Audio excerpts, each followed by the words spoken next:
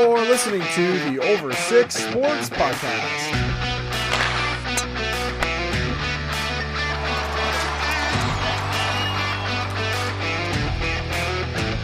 Good morning, good evening, good afternoon, whenever you're listening to the Over 6 Sports Podcast. It's always a great day for me as well, and it is Zach, the Bandit Burke, as always, with your favorite show host, Cameron Charlton, the number one Habs fan in the world. Cameron, how are you doing this evening? Well, I mean, I'm feeling a little better. As we're recording, it's Tuesday night here, and Montreal actually has scored a power play goal and is 2 for 2 on the penalty kill. Special teams for Montreal apparently showing up for once this season. Yeah, let's hope Dom Ducharme has got them going, and that'll keep up. So, I mean, things are looking a little up. Let's go and keep at it. I mean, honestly, even a Blandhog finds a truffle every once in a while. You'd think eventually they'd score on the power play. Yeah, I mean, they have enough skill. They should not be the worst team in the league on it. So let's see if they can implement some things to get going now. Yeah, I mean, they as we were talking earlier today, just over text, I mean, they kind of have to. And I think we'll get to that a little bit later because we got some other stuff kind of coming up first. So today is March the 2nd. This is our 5th episode of the podcast. Cam, before we get into some headlines and some picks, how you feeling 5 episodes into the pod? Yeah, I definitely feel like we really struggled with the first couple and it didn't feel so natural, but now it's coming a lot easier. Things are going smoother, and I feel like now we can really build on our content and really work on that. We're getting a lot better at the whole actually talking and working through it. Well, we're trying to make sure that we're not, it's super repetitive, try to keep everything fresh for y'all. It is tough when, we don't have Major League Baseball back yet. Spring training just started, so that's always good. But in general, we want to make sure it's interesting, make sure that you keep you engaged. We would love, listeners, if you would just even let a friend know.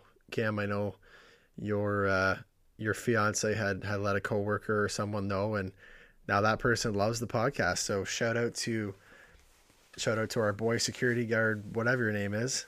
We love you on the pod. Appreciate the listens. Yeah, I mean, any listener that we get that is looking forward to Thursday mornings is appreciated, and hopefully we can keep expanding on that.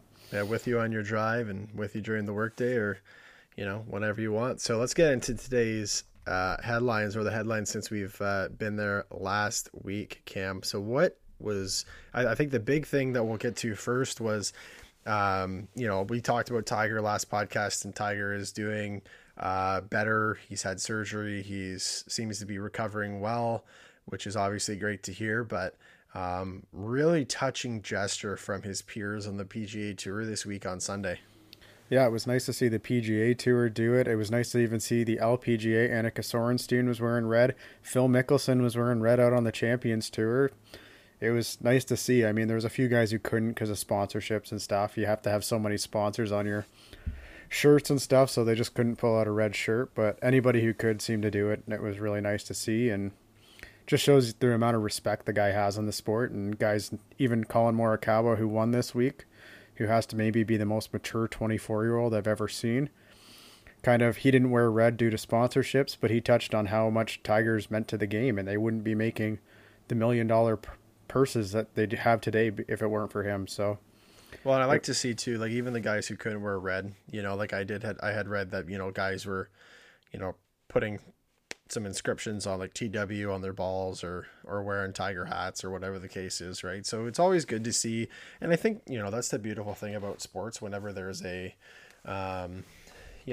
problem or somebody's in trouble or, there's a sickness. And I mean, even in the NHL, when the Flyers player had cancer, what was his name? Do you know off the top of your Oscar head? Lindblom. Yeah, that's right. Lindblom, right? You just see the whole league, and every time, when he came back on for his first game, the opposition just, tapping their sticks for him. And it's just so good to see in any sport when you get the support for like that. Yeah, and I think it's, lastly to add to this, I think it's not enough that we really kind of do this when the person's still alive. We do it so much after they pass, but for us to be able to do it when someone's still alive, and you saw Tiger tweet how touching and awesome it was for him to see, sometimes we have to appreciate people while they're still here and not always when they're gone. Well, I think it's a great comment. I mean, I saw some flack online, ridiculous, where it's like, people are commenting, why are we wearing red and black on Sundays for Tiger when he's not dead?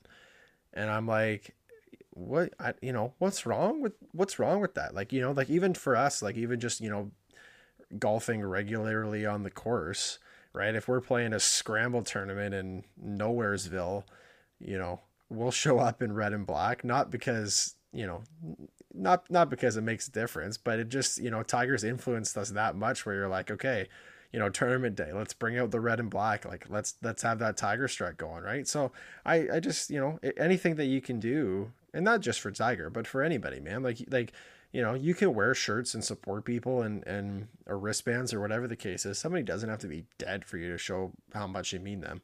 So love you, bro. Just so you know, I know you're not dead. I'll let you know now. The other big headline we had this week was J.J. Watt signing with the Cardinals. And what a great way of doing it. You're hearing all the speculation, really, of Bills, Browns, Steelers.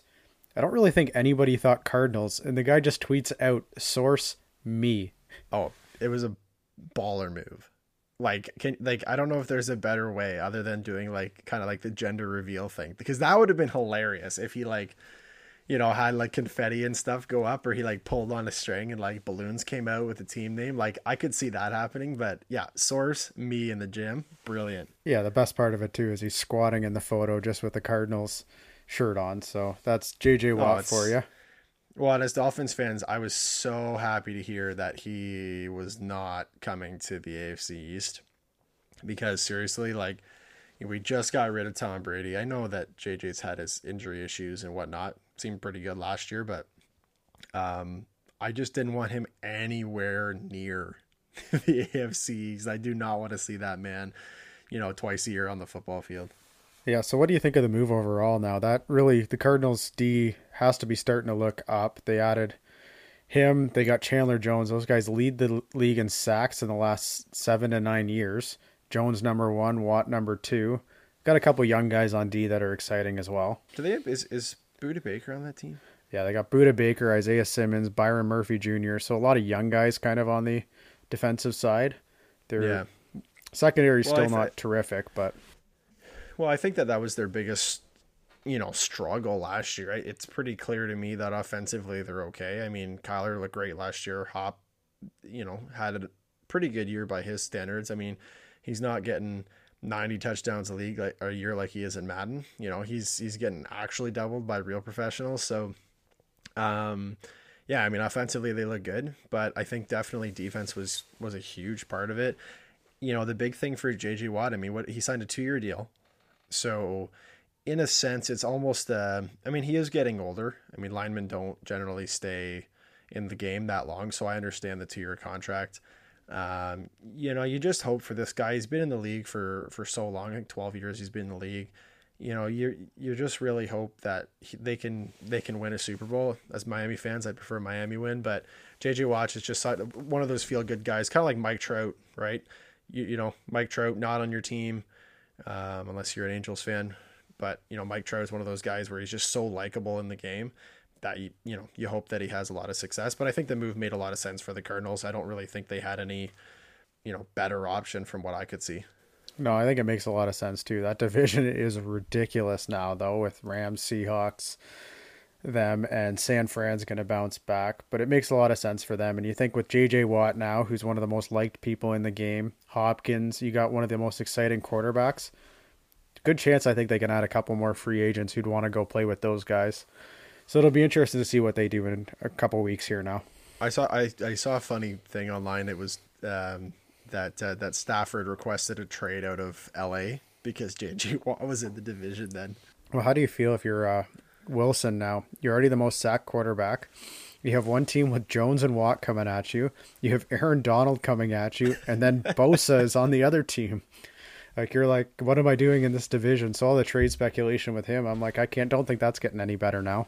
I mean, Russell Wilson probably should take like an insurance policy out, because seriously, this guy's going to be just getting crushed. He's going to look like Josh Allen every single game. Yeah. Well, yeah, pretty much. I mean, this guy, and the thing is, I mean, I felt like Russ used his legs at the, at the start of his career was using his legs a little bit more, and the last couple of years he really hasn't. He's been more of that pocket quarterback, which you don't like. I mean, he rolls out a little bit, but for the most part, it's been a pocket quarterback. And the last couple of years, especially last year, it didn't look like he ran at all.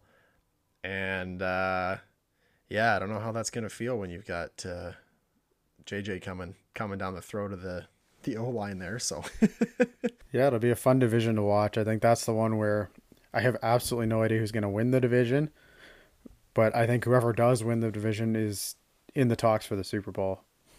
if you had to pick a guess right now, who would you go with? The Rams are coming out of that division, in my opinion. They Yeah, have the defense best. is so good. They have the best defense in the league, I think. And now you add a real quarterback and not Jared Goff. Yeah, I bet Jared Goff's one of those guys where, he maybe felt a little salty getting traded out of LA. I mean, you go from, Tinseltown or Golden City or whatever you want to call it down to Motor City. A little bit colder on the East Coast and a little more gritty down in Detroit, but I bet you that he's a little thankful now. He's like, oh, thank God. I don't have to have JJ Watt talking me to the ground every week, because you know that Goff would get killed every week. Yeah. I mean, yeah, you look around that division, he's probably happy. Bosa's kind of in and out a little bit in the past year, but yeah, it's just a mess. But let's get back into this weekend. We had another good week in betting, Burke. Okay, maybe not a good week in betting. But there were some good hockey games. Yeah, there was good games. I would just like the premise, and I'm going to get to this a little bit later. We have a new kind of segment that we're doing just because recently we've seen a lot of it called just stupid takes on the internet. We're going to read them out and we're going to see if there's a bit of truth or just shut your yap on the take. Little preview for later in the show. But so I will get to how I feel about that in that segment because I'm throwing myself under the bus. But you're going to go through the games here, and it was a very bad weekend for the Burke train. Yeah, so the first game was Sens Flames. Of course, you thought how pesky the Sens have been. Why not go with them again? I mean, it was the legit thought. The Flames came out early and often, went up 3-0 early. They got embarrassed on the Thursday before the game, so you kind of knew after that Thursday game, you probably wish you could have changed your bet. So that's the thing, right? Like when we give our bets when we record on Tuesday, I just like to say for anybody who's thrown shade that I was right on this game and another game. I just had the wrong days. That's all it was, right? I mean, and that's the game. That's the rules. We pick it. We pick when we have to pick it. I get it. But they did win. Just not on Saturday when I needed them to. Yeah, they won 2 out of 3 in that series, but the game you chose them, they didn't win. So fucking bullshit. And then we move into the Oilers Leafs, and we both thought the Oilers were going to win. And I mean, Jack Campbell was the story on Saturday night, and Michael Hutchison was the story yesterday. But and I'd like to get I don't mind spending a minute on this, just as again, Leafs they're my team, and we can spend a little time on the Habs. But I've been really impressed with the response from the team when you don't have Matthews the last couple of games, you don't have Anderson who's out with an injury. Campbell comes back. First off, great story for Campbell, right? Guy gets injured for a couple of weeks, comes back in a shutout, and you could just tell. Sometimes the Leafs go to sleep in the third period, but you could just tell on Saturday night that they were like, especially in the third period, they're up a couple goals, and they're like, we cannot let our stellar goalie not get this shutout because he's been unreal for them that game.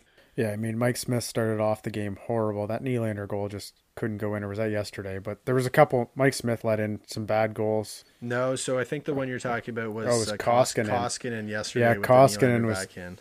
Yeah, Koskinen was bad, and so. But yeah, Smith wasn't good the other day either, and goaltending was the difference. Jack Campbell stepped up, and I mean, I'll be the first one to admit the way the Leafs have stepped up defensively this year is super impressive. You thought they were still going to be kind of that Edmonton team, that running gun, that high. But they're getting a lot of contributions from a lot of guys in their own end, which is shocking. I think TJ Brody's really helped step up that team in a bunch of ways. And it's nice when you kind of have that. Well, and I think Bogosian as well, like on defense. I mean, the guy's a freaking lumberjack some games. Like, I know that you love seeing him play when he's not getting called for penalties all game, when he's beating people up. But I think part of it just comes down to leadership, right? Leadership, accountability, saying, hey, I've won, Muzzin's won a cup, Bogosian's won a cup. There's something to be said on defense for that, where you can say to the young guys, hey, you got to be trying a little bit harder. And I think part of that leadership may be for somewhat of Nylander's turnaround. It seems to me like Nylander's been trying a little harder in his end. As I said on the last podcast, I think this is great for his trade value. I still think that he could be traded for sure with his cap hit and what he's contributing. But the guy scored 3 goals the last 4 games, 2 big ones, last week to tie the game and go into overtime as we were recording last week. So overall, A+ for the Leafs last week, and let's see if we can set an NHL record with 3 shutouts by 3 different goalies in 3 straight games. That would be a stat for the ages, don't you think?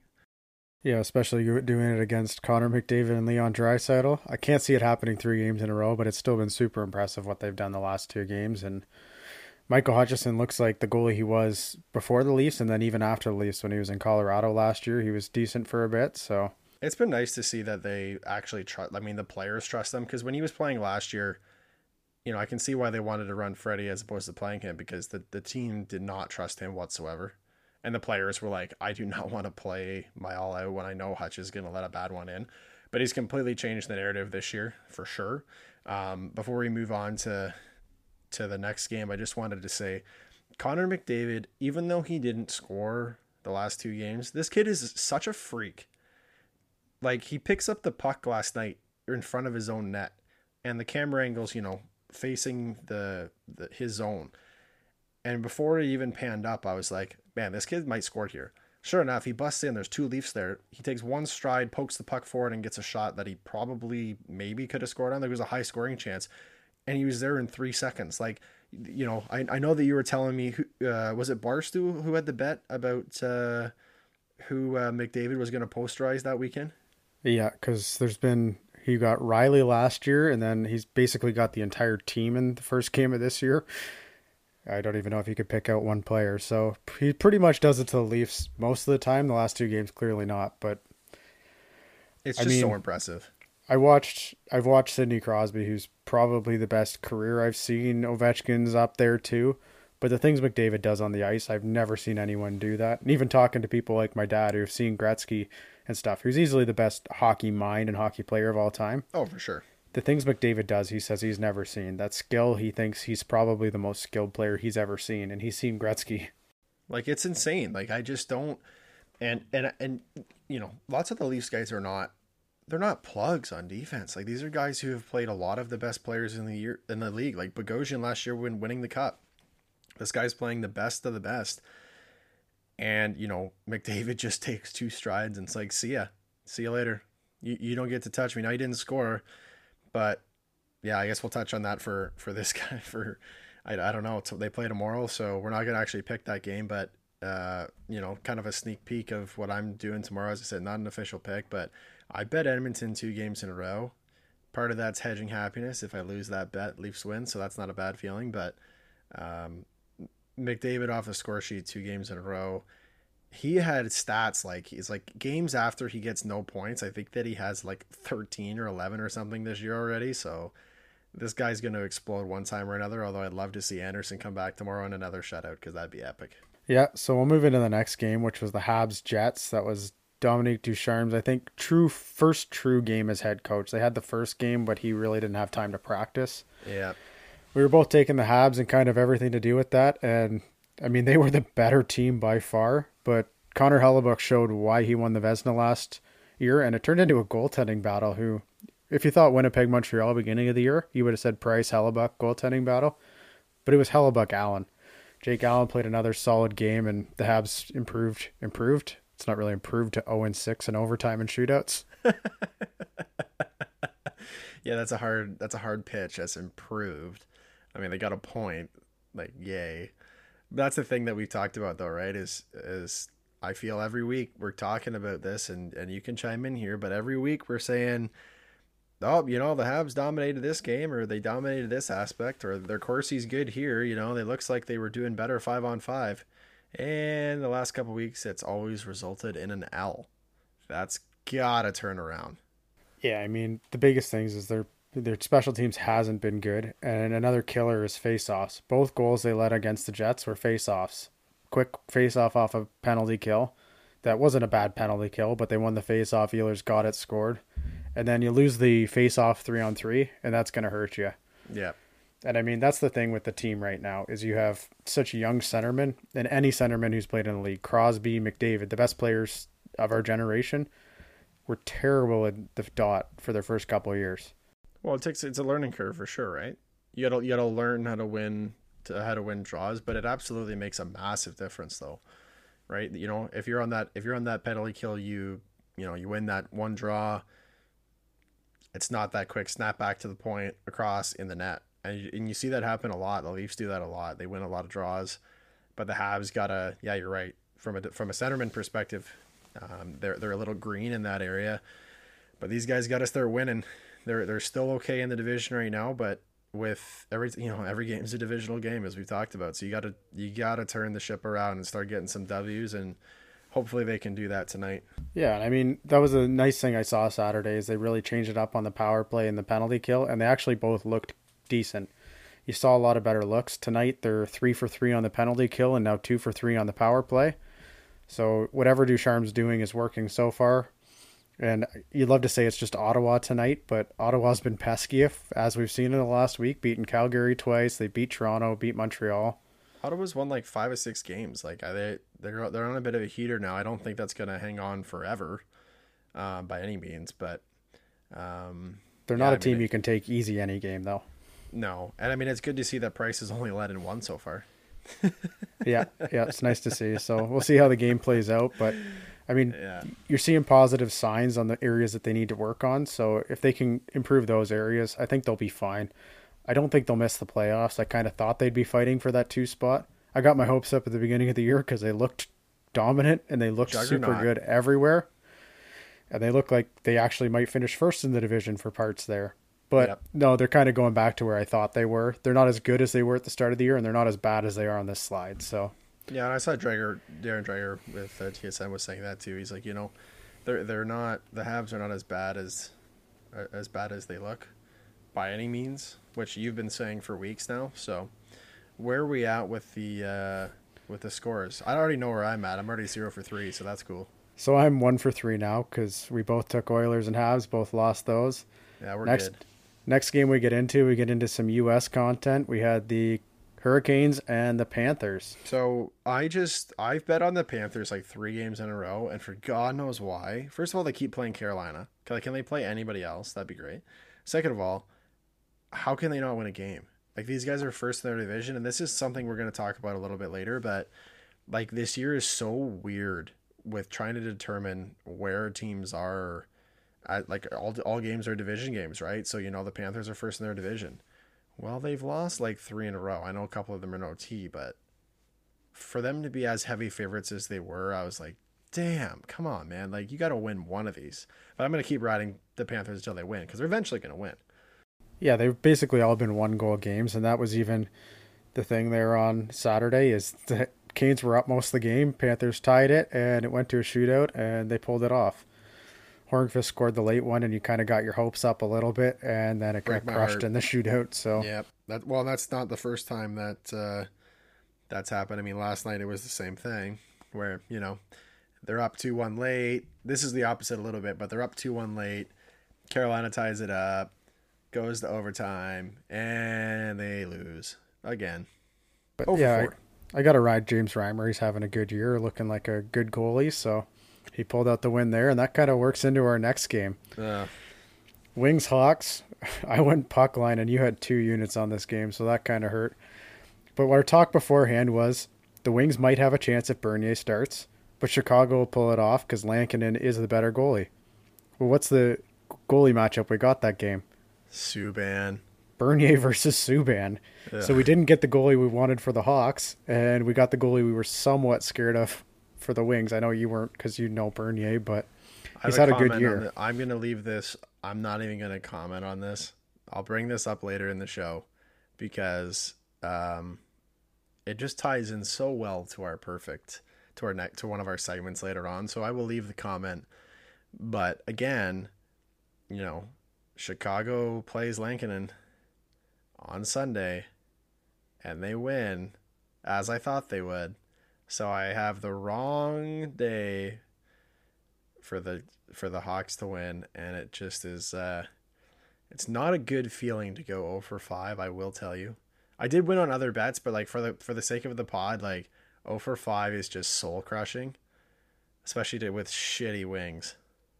Yeah, I mean, that was the thing, is I thought Lankinen would start Saturday. He starts Sunday. Pulled out a miracle win for my fantasy, which I loved. He's been so good for that, but it killed their bets on Saturday. Oh, God. So what are we at over all in the year right now? Well, this week, you were 0 for 5, down 6 units because you had the 2 units on Chicago. Jeez. I was 2 for 5, so only down a unit and a half, which not terrible. So for the year, I'm 7 for 13, still above 50%. Okay. And still up a quarter unit. This week hurts you, though. You're 5 for 13 now, and you're down 3.46 units, so 3.5 units down. Okay. You took a real hit this weekend. Okay, well, I mean, the good news is that there's more NHL this week, and I'm feeling a bounce back.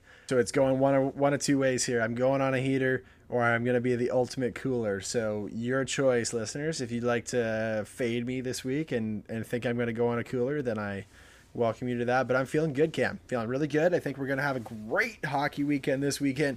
No chance I go 0 for 5. 0% chance. Well, let's start it off with your Leafs then. The Leafs play Canucks on Saturday. Let's see where you're going to go there then. Win. Leafs. Anderson's going to be back. Matthews is going to be back. The Canucks were good for a week, and then they've been kind of bad since then. I mean, like, they went up 3-0 on Winnipeg the other night, which I had a bet on, which was great. But I don't think Hellebuck had that good of a game that game, so I'm feeling pretty good. I mean, honestly, the Leafs are making me feel really good. It's hard to bet against them. I think they're going to lose probably to Edmonton on Wednesday, but they'll bounce back on Saturday. Maple Leafs, money line. Yeah, so it is the second game. They play Thursday. They play back-to-back this week, so they play Thursday against the Canucks to start the series, then get them again Saturday. I mean, I want to go Canucks, but I think I got to go Leafs money line here too. They're just, you can't bet against them at the moment. They do look too good in this division. Unless it's Winnipeg or Montreal, I'd have a tough time going anywhere else. Even though Edmonton should be decent, just still don't see it at the moment. If the Leafs are on a bit of a heater right now too. So their goaltenders, yeah, I mean, I think they might. Their goaltenders have been too good, right? And all of them have been good. So especially if Anderson's playing, I know this comes into it big. I don't really think I care who you throw in net. I think they're going to come out and play. No, and I think they're going to go through a little bit of a lull sometime this year, but it's not going to be against the Canucks. I see it being against Winnipeg or Montreal. Ottawa. Yeah, maybe Ottawa because they're pesky. But I don't think it's going to be the Canucks in this couple game series. So Leafs money line's where I'm going to. So our second game Saturday is Habs Jets. This is going to be their fourth time playing in just over a week. The Habs have tonight's game against Ottawa in the middle, but that's still a lot of seeing each other in a week and a bit. Yeah, I don't have any confidence in Montreal right now. I mean, I know they're trying to turn it around, but it can take some baby steps, right? You win one, you get some confidence back. You win another, you lose one. Very rarely do you go on like a 6-game losing streak and follow it up with a 6-game winning streak. It just doesn't seem likely. So, and I think the other thing too is that Winnipeg was not happy with their performance against Vancouver. And they can be better. I mean, and we've talked about this all year, but if Hellebuck's hot, nobody's scoring on him. And as I said, it all depends too on if Carey Price is playing, is it Allen playing? But I just think in general, from a better standpoint, I don't see how you can be confident betting the Habs. I bet the Habs twice last weekend, and I lost both. So Winnipeg money line. Yeah, I definitely understand where you're going for, but I'm going to go the opposite. They're not going to keep going through this lull. They've got to start winning some games, and they're playing well enough to win the games. If their special teams can get up a bit. I mean, they're also getting super unlucky. You look at the game they played against Hellebuck, stands on his head. Then he goes into Vancouver and lets in 3 goals on like 4 shots. I'm like, why can't Montreal get a goalie just not playing well for 5 minutes one of these games? Even tonight, they're playing Joey Decord. Laval, Montreal's farm team, scored 10 goals on this guy in 2 games. And tonight, suddenly, he's playing like he's a Vezina winner. Oh, of course. So I feel like they're getting a little unlucky there, but they're too good to keep losing, and they're playing too good to keep losing. So we'll go Habs money line on Saturday. They're not going to lose all 4 of these to the Jets. They're going to win a couple of them, so it feels pretty good. Yeah, I could see them, as I said, I could see them winning Thursday, losing Saturday. That's kind of my thought on it, so I guess we'll see. And the last Canadian game we have on Saturday is Oilers and Flames, the Battle of Alberta. This is just a one-off, so it's not even a series. They both go different ways after it. Well, I think the great news for all of us is that anytime the Battle of Alberta happens, it's a gift to the hockey world. The more and more these guys play, the nastier it's going to get. So I'm super excited to watch this game. The Flames have just not looked good.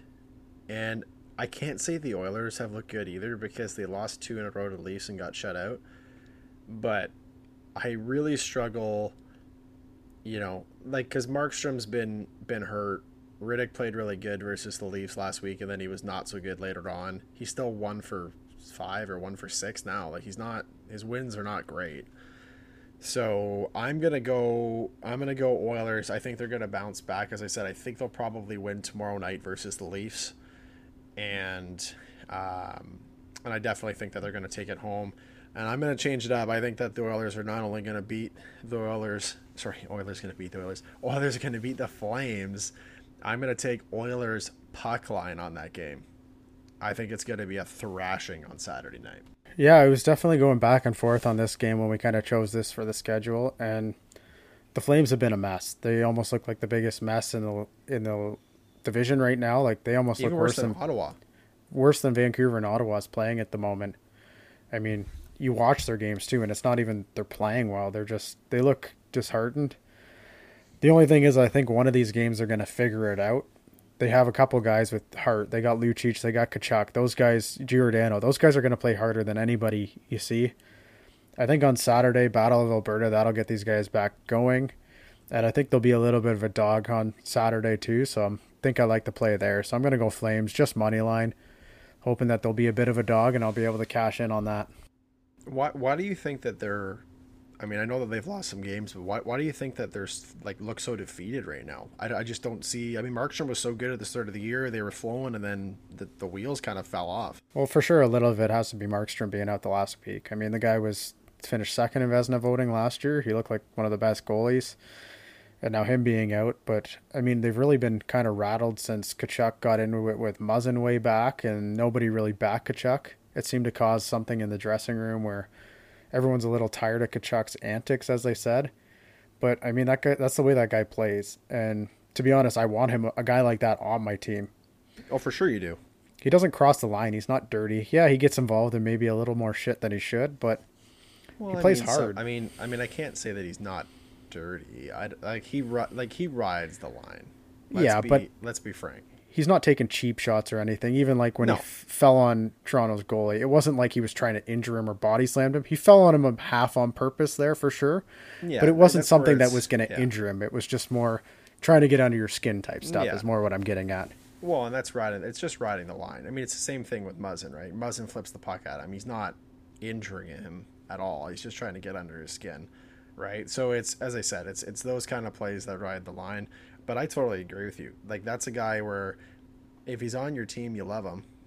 I mean, Marchand does this stuff all the time, and his teammates love him. So part of that reason is he's a vet.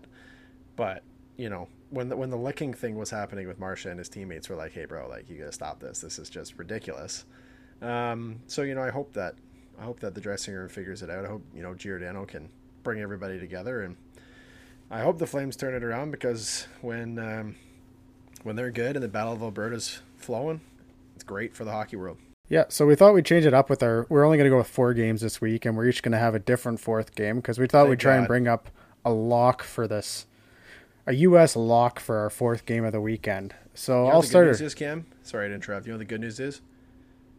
I can't go 0 for 5. That is true. It's impossible. I can only go 0 for 4. So when I looked at these games for the weekend, I know the Isles Sabres play both games, so I'm going to go with the Saturday game for this one. And I think the Isles are a lock here. The Sabres just look like a dumpster fire. Oh, man. almost as bad as Detroit, not quite. Oh, Detroit's worse, trust me, but But when man, you have the Sabres can't figure it out. Eichel and Hall have like 3 goals, they just, how do you get a guy who just won the Hart a couple years ago, Eichel who still has the skill to be a top pick, How about and they can't. Skinner? Skinner's Yes, like a $7 million deal. and he got healthy scratch 3 games in a row. This guy's oh man, I'm they're that close. Like if he didn't have such a big contract, he'd be gone. They would have just bought him out by now. Yeah, and then there's the Isles who I actually like their depth. Barzal's exciting player to watch. They got some other guys on that team who are fun. So I think they could sweep the weekend, but I think it's for sure a lock on Saturday. Well, I actually really like that one. We kind of talked before. That was, when you had asked me who's your lock, and I was like, oh yeah, Isles over Sabres. You're like, did you see my pick? I was like, no. Well, I don't want to go the same pick. I think that you're 100% right. I think, as I said last week on the podcast, there's a 0% chance the Sabres beat the Islanders. I mean, obviously that was wrong, and I'll get to that. But Sunday, the Bolts, Tampa Bay Lightning play the Hawks.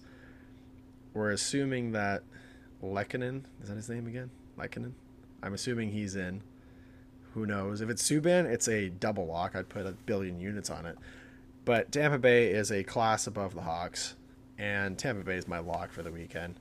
They've been underperforming a little bit this year. I mean, they're still good. Like, they're still top of their division, or up there in their division, but they're just not the same. The defense on Tampa can hold Kane and company. So Tampa Bay money line, lock it up, baby. Yeah, I like that pick. I mean, Tampa's definitely missing Kucherov at times this year, and I think the Hawks are doing a little above their pay grade right now. I mean, they're still, wouldn't shock me if they sneak into that 4th spot, but they're by no means one of the top teams in that division. So I think that's a good pick there. I mean, the only thing is Kane and Lankinen could steal it. Well, and nobody thought that the Hawks were going to be as good as they were this year. I mean, they've been bad for a couple years, right? They were like, this Lankinen guy came out of nowhere, or at least for outside viewers, came out of nowhere. I'm sure there were scouts who were like, "Oh yeah, we saw this coming," but like for us, like I had no idea. And then you're missing Jonathan Toews and Kirby Dach, which should be 2 of your top 6 forwards, and you're thinking, can you imagine if Toews was playing on this team right now, how much better they'd be though? Oh, and Kirby Dach was the captain of Team Canada before his injury too. So you're looking at this, you're like, how are they doing this right now? But it's Kane and Lankinen are stepping up. So yeah, they've been huge. So we're going to get into your segment here now, Burke. Your stupid takes on the internet is what we're going to call it this week. Stupid takes on the internet. If you follow any sports page or like fan group or whatever the case is, you know exactly what we're talking about. People who have their head so far up their ass, they just have no concept of what's going on with the game. They have no idea what they're even really saying, frankly. So we're going to go over a couple of takes here, and we're just going to kind of read the take, and then we're going to, I mean, it's always possible that, if I think something's stupid, Cam might agree with it a little or vice versa. We're going to give a take on, basically shut your face. You have no idea what you're talking about, or there's some truth to that. So let's start it off, Cam. Yeah, so after Saturday, Marner won the matchup against McDavid. There was a Toronto media guy, I actually forgot to type down the name, but he had a mini article here on why Marner is now the favorite for the Hart Trophy after dominating McDavid head-to-head. And I mean, go first. Yeah, you can go first on this take. Okay. I mean, you're a huge Leafs fan. But you're a realist, I think. I've been very fair with the Leafs forever. And I'll get there's a take. I have another Leafs take as well, and it's not actually about the Leafs. It's about people talking about the Leafs. But I'm very fair when it comes to them. I feel, and we still disagree on stuff from time to time. But that's going to happen in sports. But to say that, Marner's got a lot of points, but the first thing about this whole take is that, how is Marner in the conversation over Matthews? I'm sorry. I don't see how that's even close, let alone McDavid. If you want to come to me and say, okay, Matthews is in the Hart conversation over McDavid, okay, I can accept that there may be some truth to that, right? If he kept up his pace, he carries the Leafs to a conference final or whatever the case is, yeah, I'll give that to you. Marner's a great player. He's part of the engine that runs the Leafs. I totally get that. But to say that he dominated McDavid, yeah, okay. Like, yeah, McDavid was a couple minuses. Marner had a bunch of points. I I don't think that Marner is the best player on the Leafs by any means, and you can disagree. As people can disagree with that opinion. I just don't think that he's a great player though. He's a top player on the Leafs. Matthews is the best player on the Leafs. The Hart Trophy is literally most valuable player, and it's most valuable player to your team. And Matthews to me is the leader of that team. He's the main cog of that team, and Marner did not dominate McDavid. Yeah, I mean, that's just the thing is I've had that argument even with Edmonton last year when Draisaitl won the Hart. Is how can you have a Hart when you have two guys who you're considering it for on the same team? It just, I to me, totally agree. I mean, Draisaitl and McDavid have been so far ahead in points from everybody and looked so good. And I mean, Draisaitl's been getting Selke votes too. So I can kind of see the argument. But Marner's not a superstar defensively. He's decent and he's definitely improved. But to say he's the front runner, I mean, even saying he's in the conversation, I could give you some. I could say, okay, yeah, you could have him in the conversation of like a group of 5-10 guys for sure. But to say he's the front runner, I just thought was a stupid take. But like, I mean, hard conversation with 5 to 10 guys seems ridiculous. For sure. There's not 5 to 10 guys that are the like. There's 31 guys in the league who are the most valuable on their team. Every team has the guy, unless you're really terrible. Like Detroit, I don't know who the guy is on that team. Is it Bernier? Probably, which is sad. But like I just like really the Hart has to be. Once you get after five guys I could stomach, right? After that, I'm like, come on. Like, you're like the 13th at Hart voting. You shouldn't even be in the conversation. Sorry. No, you have a couple other questions there because you got 4 divisions who don't play each other this year. So you could probably at least have 4 Hart considerations with the divisions. And then in the divisions, there's probably a couple, as we have in this one. You could have McDavid there. You could have Matthews there. So you could have arguments there. So I could see how you could get up to 6 to 8 guys, especially this year. But on a normal year, though, like you're legit talking 3, 4. I mean, only 3 get nominated, right? But like it's fairly obvious throughout the year that there's 3 to 4 guys. And we're going to get to that. I mean, one of these podcasts soon, we're going to go through the awards. And I think we're going to go by division because we don't really there's no comparisons, right? Like we can't say, oh yeah, well, McDavid's got this many points over Bergeron or whoever whatever. That's just the name I threw out of the hat. But, like, or McKinnon, right? It's so hard. You can't really compare them apples to apples. So something that we're previewing for a podcast to come for sure. Yeah. So what's your stupid take on the internet then, Burke? So again, this is Leafs related. I like John Scott as a person. I've met John Scott. I've talked to him. He seems like a great guy. He's got lots of kids. I come from a big family. I love that. I really disliked his take and his comment that he put out on his podcast, which is on the internet, so it counts. He basically says, pump the brakes on the Leafs. As soon as they play a team like Tampa or Boston, they're going to be in trouble because they're just not that good. They play too much of a run and gun style. So when they play a team that's strong defensively and has been playing strong defensively all year, they're going to run into trouble. This is a stupid take. You can only play the teams in your division. So to say that the Leafs are like, well, they're not that good because they're playing in a weak division, and that's actually, that's part 2 of this take is people online who are saying, the North Division's the weakest division in hockey. In comparison to what? Like, you realize that there's bad teams in every division, and the majority of the teams in the North Division made the playoffs or the play-ins last year out of all the other divisions. So for John Scott to come out and say, okay, yeah, well, the Leafs will struggle against Tampa or Boston. How do you know that? There's no possible way for you to know that.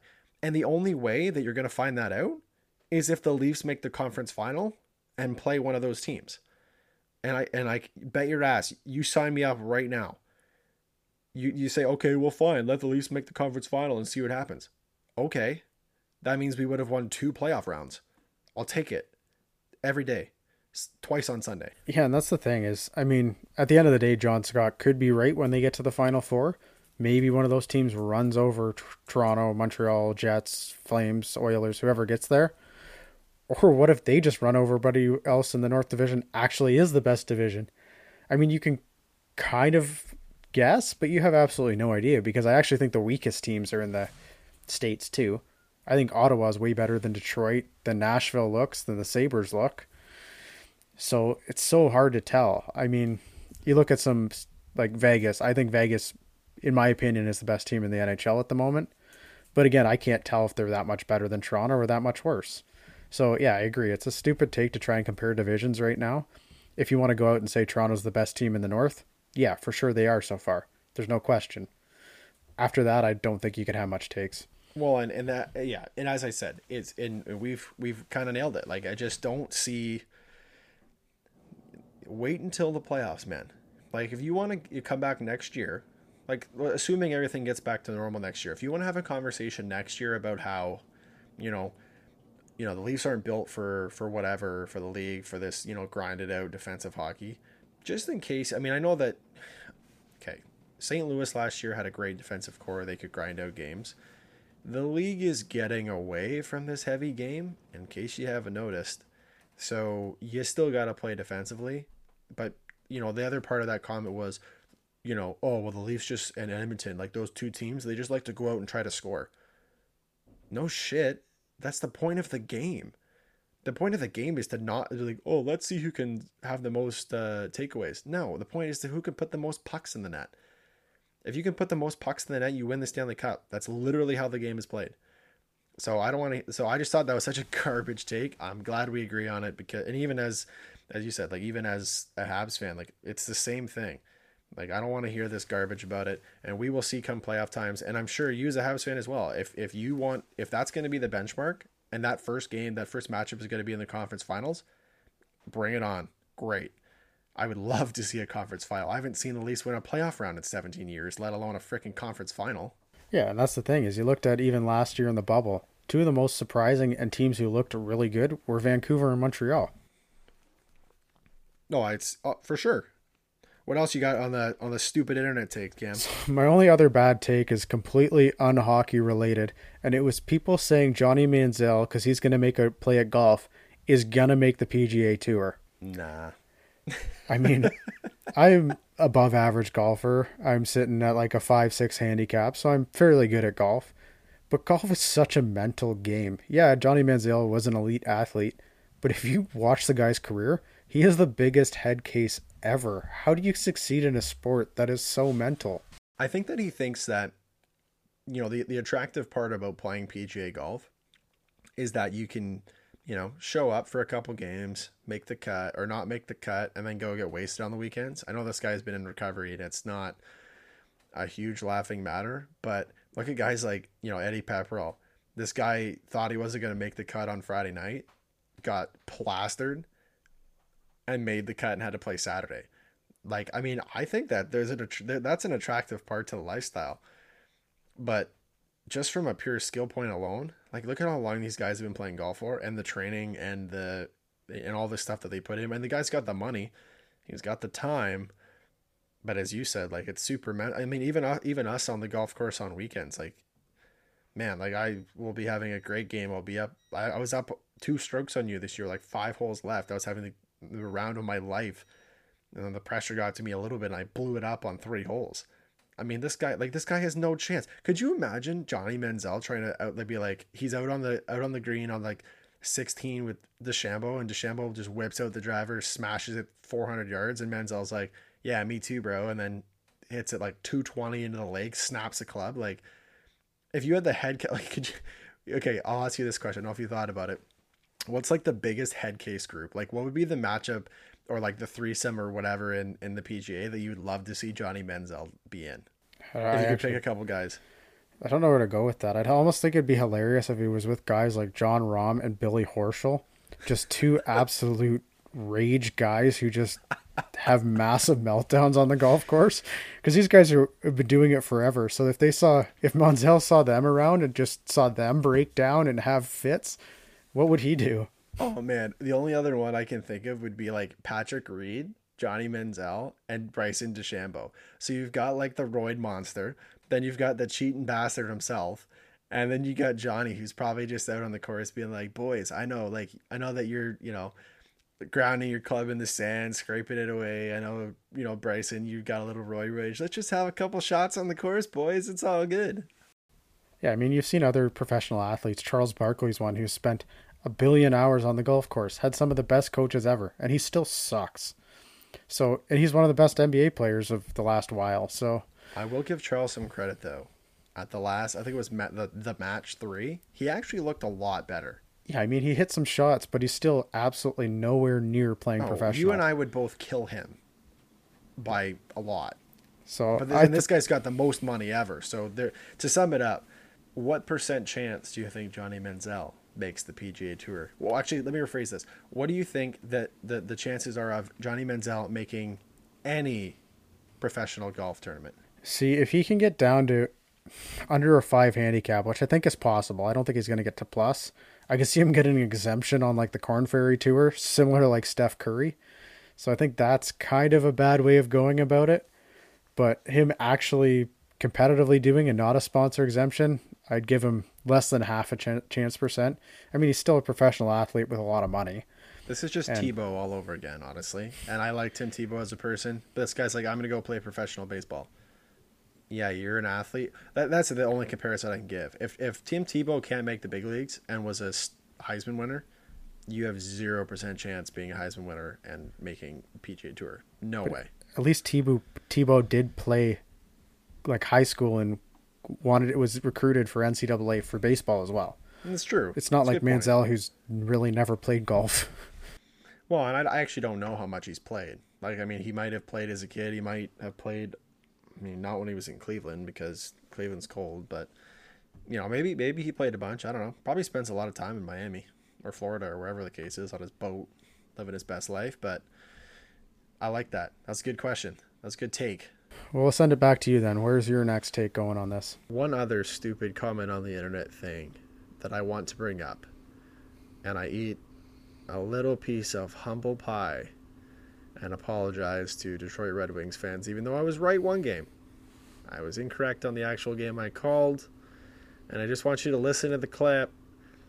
And this is, in my opinion, the stupidest comment on the internet that went out this week. There's not a single soul who can tell me that Detroit has a chance in hell of beating Chicago on the weekend. So, from the bottom of my heart, Red Wings fans, I apologize for this take. And that was a stupid comment. Even though the Wings still suck, and I will still back myself up, and I will still bet against them every single week, last week was a stupid comment. Right, Cam? Yeah, I mean, that's what you get for always trying to back and go against the ex-Leafs goalies. All right, well, I just got one more. And again, it's mostly Leafs related because I keep seeing this stupid stuff. But to the fans who, like, every time the Leafs go on a run, say, and I have probably 4 or 5 examples of this, is, the people who say, start planning the parade, or the opposite of like, oh, well, they're just going to blow it in the playoffs. Here we go again. Like, or like this comment that I as I said, we touched on this, but he basically says, doubt they'd have the record if they were facing the best teams in the league this year. And just, all those negative comments, I just don't see why are they necessary? Like, people say, oh man, TSN media and all the media talks about the Leafs too much. You know who talks about the Leafs more than Leafs fans? Is every other hockey fan in Canada who talks badly about the Leafs because it's fun. You don't see anybody trash the Leafs as much as, like, you think any regular hockey fans are like, man, Nashville, they've never won a cup. What a bunch of losers. Plan the parade. No, you never see that garbage. I mean, you see the banner thing that they did a couple years ago or whatever it was, but it just gets old. I think that's the only thing I'm trying to say. It just gets really old saying the whole plan the parade garbage.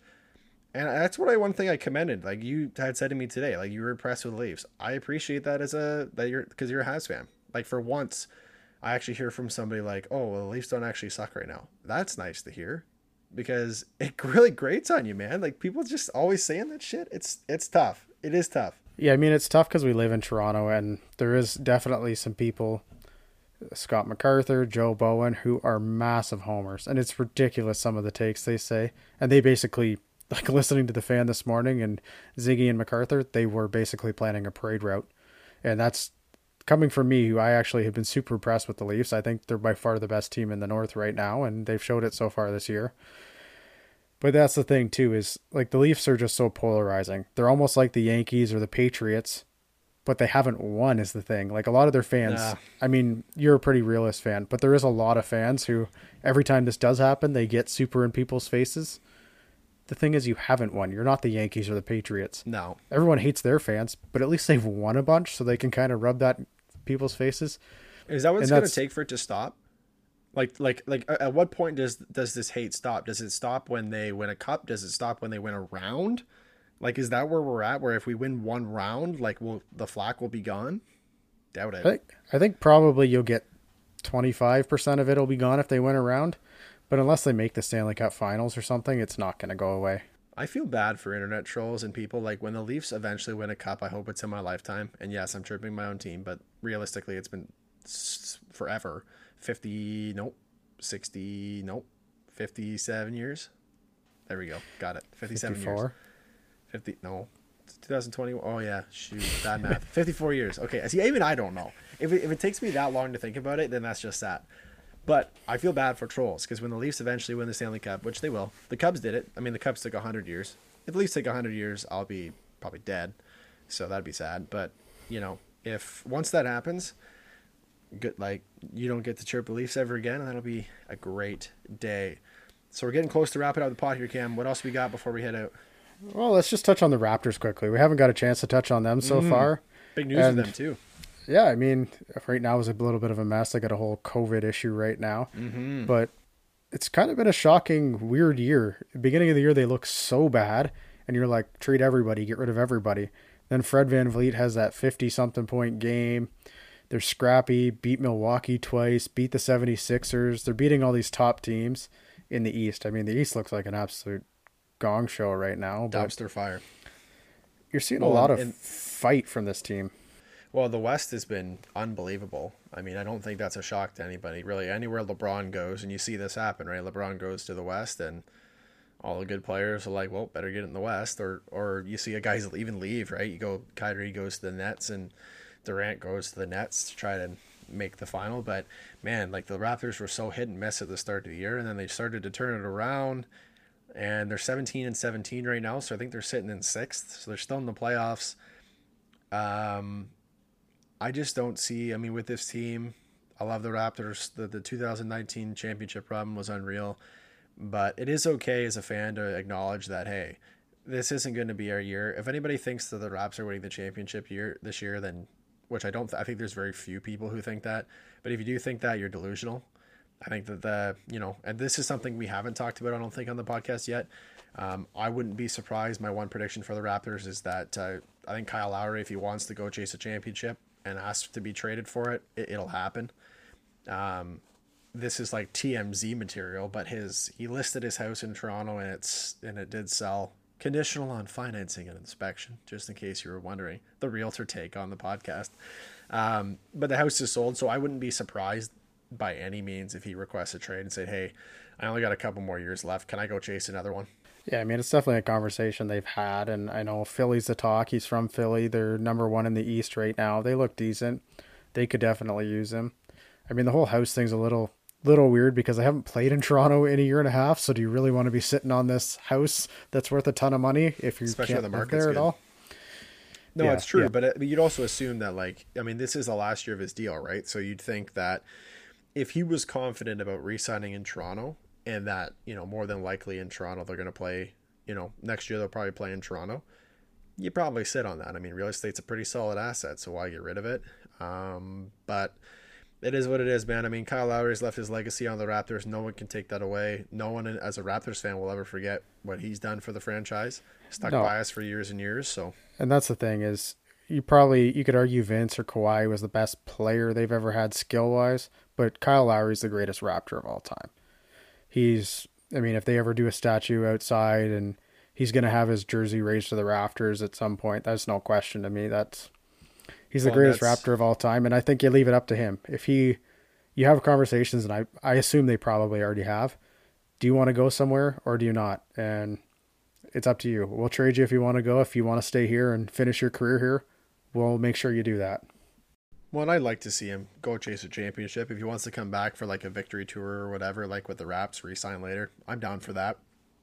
But, you know, as we touched on, I mean, this guy, he's untouchable. There was always that talk of, well, is DeMar DeRozan the best guy? You know, we should, you know, retire Kawhi's jersey. All of that's ridiculous. Lowry's first, and even Vince. Like, people are like, we should retire Vince. Vince didn't do, like, yeah, Vince started the basketball kind of craze in Canada for sure. But, man, this guy did not bring a championship. He left, broke people's hearts.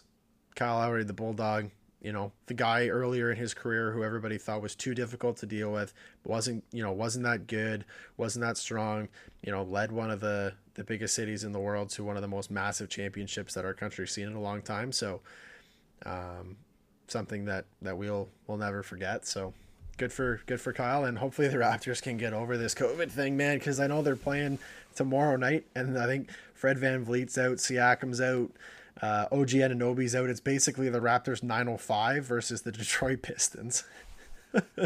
Yeah, and I look forward to the day that the number 7 is sitting in the rafters. But, I mean, we'll move on from the Raptors. They're kind of scrappy, and it's kind of fun to pay attention to a bit. But we got another team in the city that's, I mean, they're not playing in the city this year, but they just started spring training. And, I mean, you saw George Springer put on a Blue Jays jersey and got his first hit today. And, I mean, that's going to be an exciting year. I mean, we saw what it was a couple years ago when they made the playoffs, the way the country really stepped up, because, again, they're the only team, same as the Raptors, in this country. And they might have the best offense in the majors. So it'll be fun to watch. Spring training's just starting, though.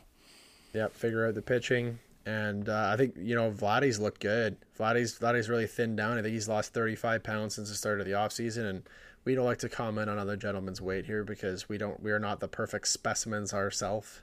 Needless to say, it's the over 6. We drink beers over the podcast, so it is what it is. But, you know, Vladdy himself even said at the end of last season, I want to chop some weight. I want to play third base. I want to be better. I want to be better physically for the team. And he's put in a lot of work in the offseason, and I think it's really going to pay dividends. The only other thing I think we've got, Cam, is I just want to touch really quickly because we're running a little long, but just really touch quickly on the Scotties Tournament of Hearts that just kind of wrapped up over the weekend. So, you know, they started it was a 10-day tournament, and the Anderson team took home the Scotties Tournament of Hearts for the second year in a row, back-to-back champs. I mean, it's not really shocking. I was kind of pulling for Homan, but being 8 months pregnant in a bubble situation, probably not that easy. But no, definitely not easy. Anderson's team overall was the best team overall. You watch that finals, and Homan didn't read the ice well, and you can't really blame that on pregnancy. They didn't read the ice as well as Anderson in the last game, and I know the ice wasn't perfect, but that was the difference watching that match. Well, I feel good too. I mean, the Anderson team didn't get to represent Team Canada at the Worlds last year as it was canceled because of COVID-19. This year, the World's in Calgary, and it is the weekend after. The Women's World starts the weekend after the Men's Brier in the bubble. So they're actually going to get an opportunity to represent Team Canada, because there's nothing worse than you win the championship, you get to represent your country, and then they're like, just kidding, you actually have to try this again next year because it's canceled. Like, I just would have felt horrible for her if she actually wouldn't have been able to represent her country. So obviously rooting for them in a couple of weeks. Well, yeah, it's so unfortunate. In Canada, like, you see the other countries, they basically have the same representative every year. Canada's usually ranked, like, they have like 5 of the top 10 ranked teams in the world. So coming out of this country is just huge, and be able to represent the country. So it's definitely a big thing to be able to do that against the other teams in the world. Last curling thing, and we love curling on the show. We are big proponents of curling.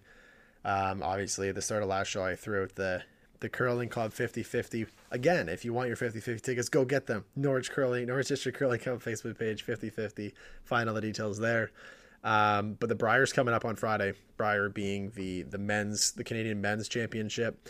And it's going to be super exciting. I just want to read one quote again. I know we're running long, but I got one quote that I want to read from Brad Goosh, who says, really excited for the Brier coming up, getting ready for 56 days in the bubble.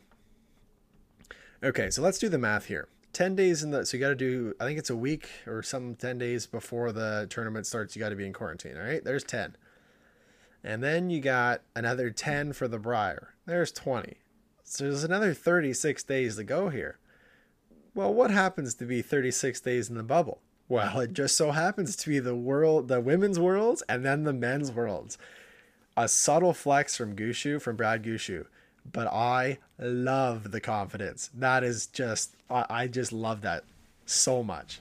I mean, the guy's the reason I got into curling. I started watching curling in 2006 in the Olympics. The guy won it at 25 years old, won the Olympic gold for Canada. And that's definitely who I'll be backing this week. I mean, I love to back Ontario because that's where we're from. But now Canada and Newfoundland, I'm backing Brad Gushu and hope to watch him a bunch. He's just so fun to watch. Like if he makes the finals, it's probably going to be against Brendan Bontra again. Bontra's made the finals, I think, 2 years in a row from Team Alberta, I believe he is. So we're just in for such good curling. I mean, as curling fans and people who, I mean, you curled a couple Bonspiels last year. I did league play last year, Bonspiels, all that kind of stuff. And we've, been shut down with COVID this year. So to get curling back on TV essentially for, 2 months straight, where not only do you have curling in the night, you got curling at, 8:30 in the morning, 3:30 in the afternoon, and then, 8 o'clock at night. It's been a great couple weeks for curling, and it's going to be super exciting. And we're definitely I'm actually interested to throw some futures down. Maybe we'll throw some futures on Gushu winning the Brier, or maybe Gushu winning the Worlds, since he's in the bubble for 56 days. Yeah, I know we're running long, so that's a pretty good touch on curling. And, I mean, we'll hopefully touch on the Brier when it's over and touch on who won and how it's going. So, I mean, looking forward to another good weekend of hockey, though.